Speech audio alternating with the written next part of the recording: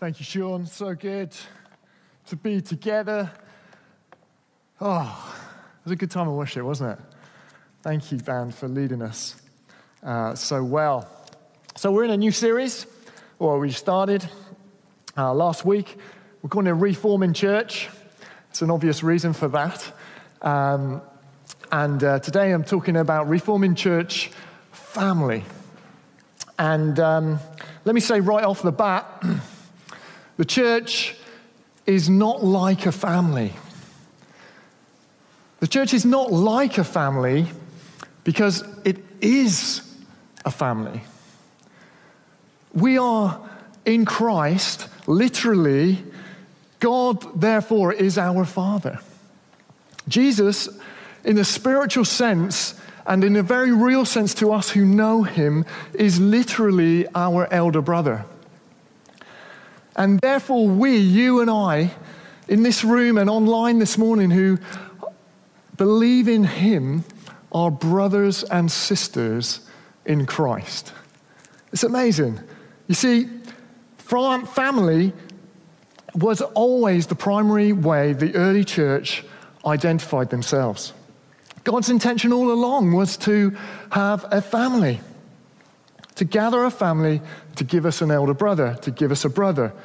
Let me just help you with that from a scripture. Hebrews 2, you can read of this. It starts with the fact that God has made Jesus perfect. Now, that's tricky in itself. I'm not going to open that up, but there's something about Jesus going through death to bring the likes of you and I in order to know him on the cross and raising again, that was the perfection of what he came to do here. And the Bible says that he was made perfect by bringing many sons and daughters to glory. He goes on to say both the one who makes people holy, that's Jesus, and the ones that have been made holy, that's us, are of the same, family. So Jesus is not ashamed to call them brothers and sisters. Friends, if Jesus was not ashamed to call us his brothers and his sisters, then we should not be ashamed of being part of his family. It's a wonderful, incredible thing that God has done. Let me tell you some more. Ephesians 1 says this, that God, the Father, he predestined us before all creation, before anything that you can see or anything that was on earth. God had it in mind to adopt us, you, as sons and daughters. What incredible scripture that is. Adopt us through Christ and to therefore bring us to himself. You see, the Father initiates this. He opens our eyes, if you like, to the truth, to see Jesus who died for us upon a cross, who saved our sin and saved us from hell and brought us into a relationship with Jesus. He puts his Spirit in us. And at that moment, we are made a new creation. We're given a new identity. We have a new hope in Christ. We have a new purpose in him. We have a new significance. And we are adopted as his sons and daughters. Goes on, let's read Ephesians 2. Says something like this. He says, for though through him we both have access to the Father by one Spirit. Consequently, as a result, you, are no longer foreigners and strangers, but fellow citizens with God's people and also members of his household. We're members of God's household. We're in his family. He sent his son to redeem sons and daughters who would be connected to the Father, that would represent him on this earth as what? As a family. Max Lucado puts it like this. He says, He says, God sought you. He found you. He signed the papers, and he took you home. Someone in the room is going to get excited about that, I'm sure. That's an amazing truth, isn't it? We are sons of the King. We can have a relationship with the Father. This is how the Bible describes that you and I become part of the family of God.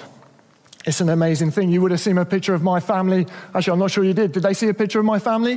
Why don't we see a picture of my family? There we are. That's my family. We always look like that.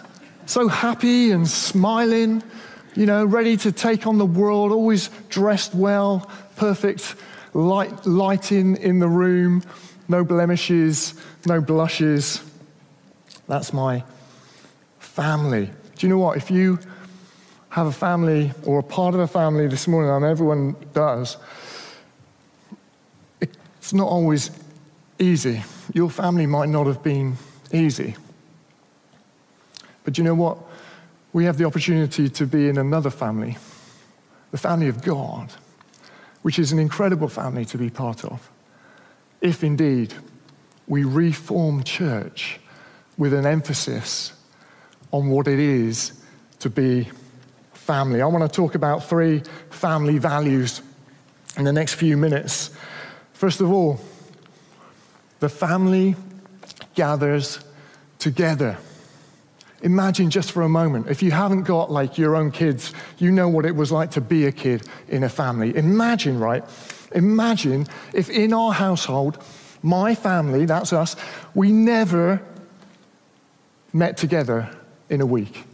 We were on a Zoom call last night doing a quiz with some of our extended family, and we had other people of our family in other rooms using their own devices.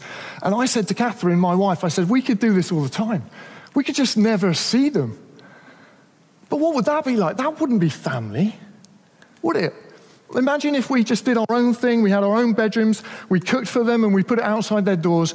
No, the family gathers together. We've made it a priority in our home to make sure that at least once a week we are gathering, and it's often around the table for food, so that we can be together. We can swap stories. We can hear about your week. We can support and encourage. We can pray together. We can tell each other what God's been doing in our lives. We can tell stories and make each other laugh. We can tell each other honestly how we feel and make each other cry. Because that's family. Do you know what? With online church, there's a danger, isn't there? There's a danger that some of us would never meet up again. We could just watch at home. And yes, that's a sense of family. It's a sense that's great that you're connecting in this morning. Really it is. Don't take this the wrong way. But it's nothing like being together here. I can see who are my brothers and sisters in Christ. I've seen faces that I haven't seen for ages, and I remember, yes, they're part of my family. I'm their brother and she's my sister, and we're in this together. The Bible in Acts 2:46, it says this, it says, every day they continued to meet together. In 1 Corinthians, we can read loads of times the little phrase, when you come together. Kind of takes it for granted that we're just going to be together. The early church was together. When you come together, some of you, even today, you might have a song or a hymn or a revelation or a word of instruction. We'd love to hear some of those, by the way. Just because you're in a mask right there, you can still come and you can share and you can contribute to what we're doing, because we're family and we're the body of Christ working together. He gathers us. We gather together. Why? Because it builds us up. It encourages one another, it encourages me to know that I'm not in this together. What else does it do? It glorifies Him. as he sees his sons and daughters coming in one place to be with him. How do we gather? Well, I wonder how you've worked this out over lockdown. How do we gather? We gather in twos and threes. That's the family of God. We're still allowed to do that at the moment. And I want to encourage you to gather twos and threes. We gather 10s, 12s, 15s, small groups. Some of that is online, but it's still gathering. We're still being able to see our family. And we gather in hundreds and thousands. And one day we're going to gather in a multitude that no one can count. All God's sons and daughters together in one place, glorifying Jesus for what he's done in us. What do we gather for? Well, we gather for the body and the blood. We're going to be taking bread and wine together as family later. We gather for fellowship. We gather for the word. We gather for a celebration of what God has doing. That's why we come together once a week, in order to do that and to know God's presence and his purpose for us and the power that is together when two or three come and meet. He is there in the midst. So, friends, let's come together. Let's gather. Sean's encouragement, I want to echo. If you haven't come in yet, it's not how we would like it, but it's family. Now, I understand there are people who can't do that, and we would say that's absolutely fine, and that's why we're online as well. But come.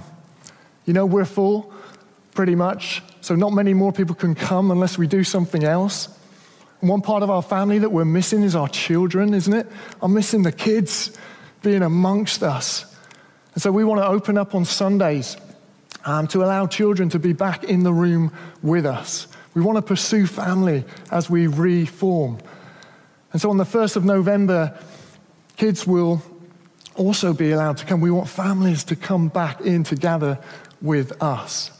And what that means, there'll be even less space for others to come on a Sunday morning. So we want to endeavor to put on a second meeting in the evening.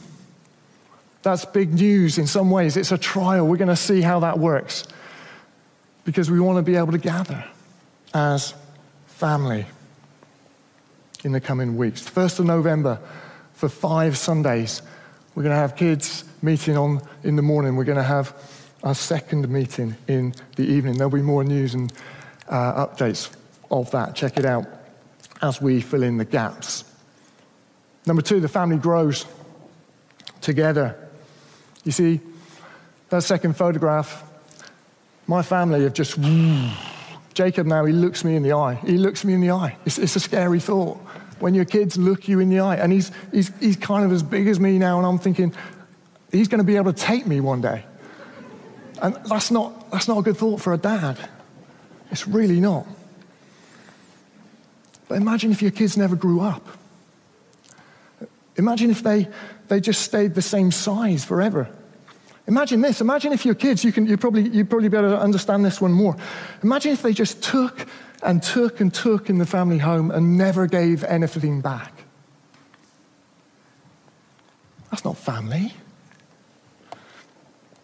Imagine if some of my kids, like they're a bit older now, imagine if they stopped talking to each other because they'd had a falling out and they just never spoke to one another. They were in the same home, but they just didn't talk to one another. What would that be like? It's not the case, by the way. Imagine if some of my kids spent more time in someone else's family than they did in amongst our family. All of those things, in my head, wouldn't be family. You see, family is about growing together. It's what we do in our natural physical family. It's what we do here in a spiritual family. It's about growth and maturity.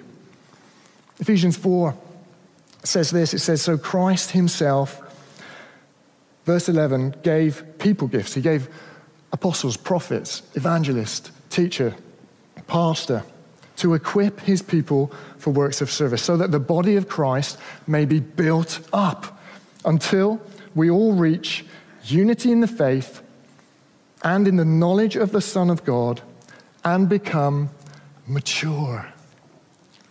Maturity, growing up, is the goal of family, both at home and in church. So that we don't stay like children, like infants. Paul uses familiar language here. We don't get tossed back and forth by the waves of this world. No, we grow into a greater knowledge of the truth and a love for our Father.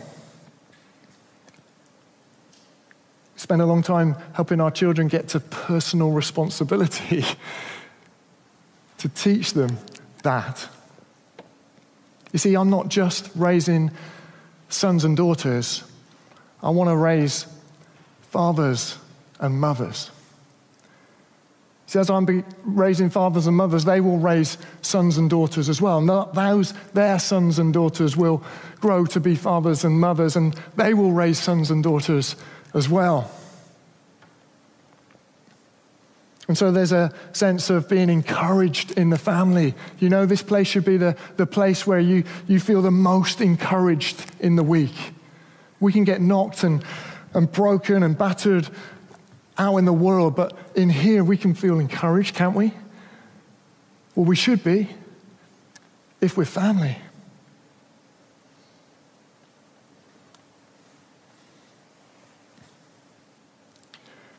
But there's also a place of challenge. Family is the place where you get challenged in order to grow and to become mature. It's the natural flow of family. And sometimes in church it's like, well, we shouldn't challenge, we shouldn't say the tough stuff. No, of course we should.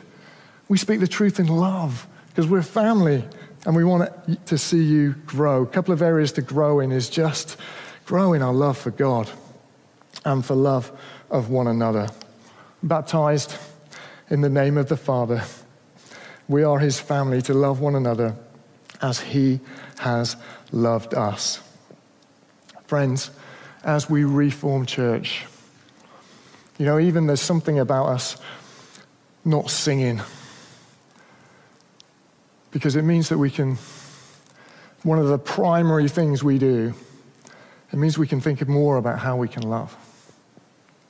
How we can love one another as Christ has loved us.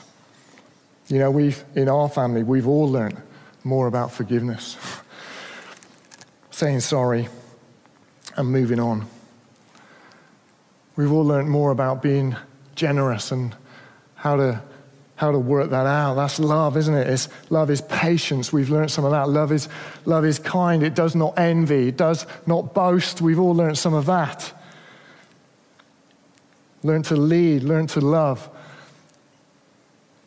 at home, in church. These are the things God's called us to. You know, you can't love God and not love one another. It just doesn't go together. You see, it's the love for one another that enables us to understand how God has first loved us and to give it out to our brothers and sisters. This place, this is a house of love. It must be love.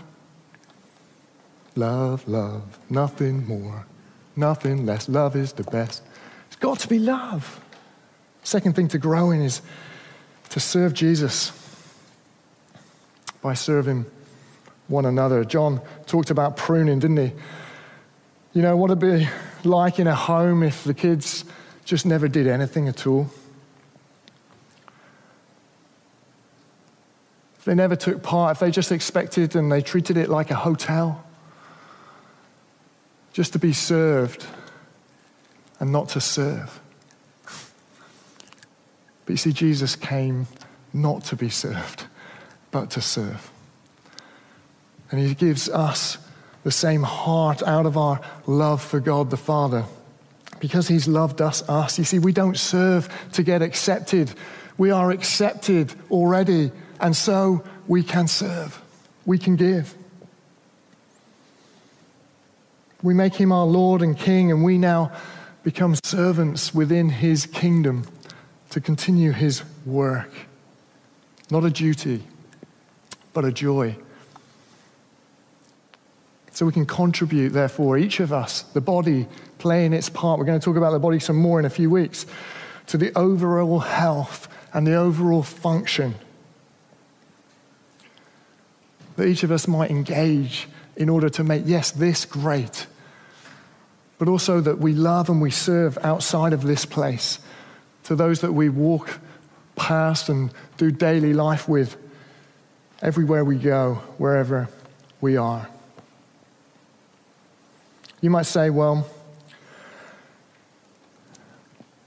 it's been hard. I think it has been hard. Over the last 6 months, some of us have got out of the habit of engaging in church in some ways, and it's just very much just like fed to us like you might watch TV of an evening and sit down and just, chillax on the sofa. I believe God is just wanting to stir us again, to know your identity in Him, the first love,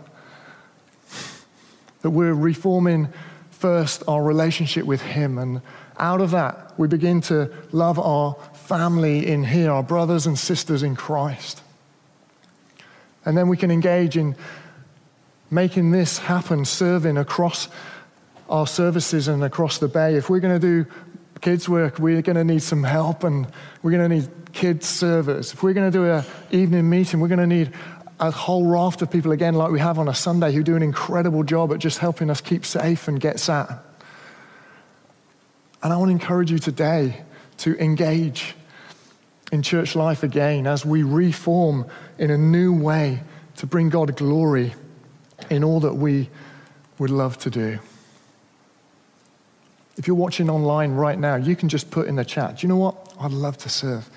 God's just nudging you to engage again.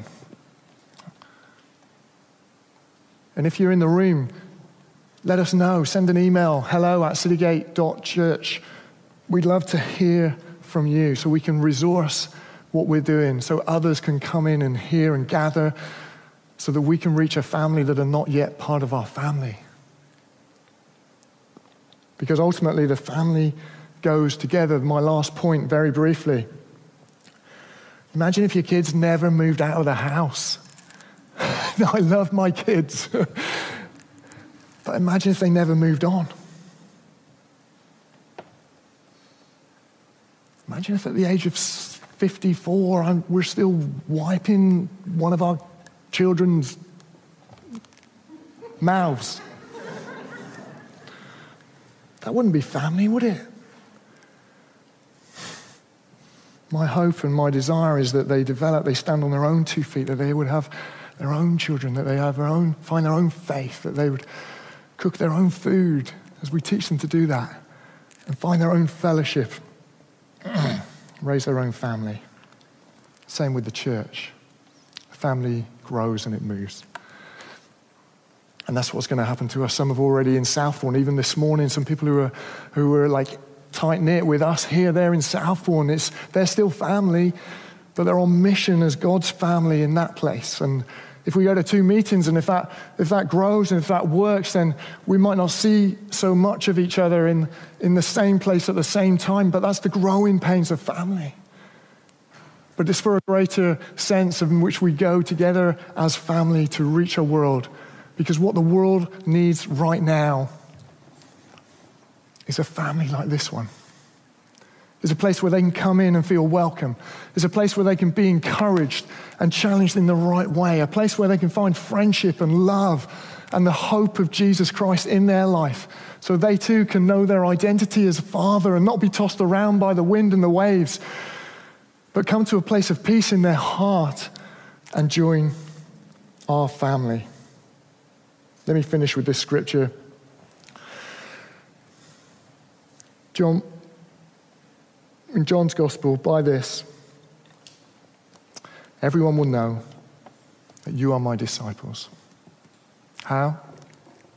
If you love one another. We're going to break bread together.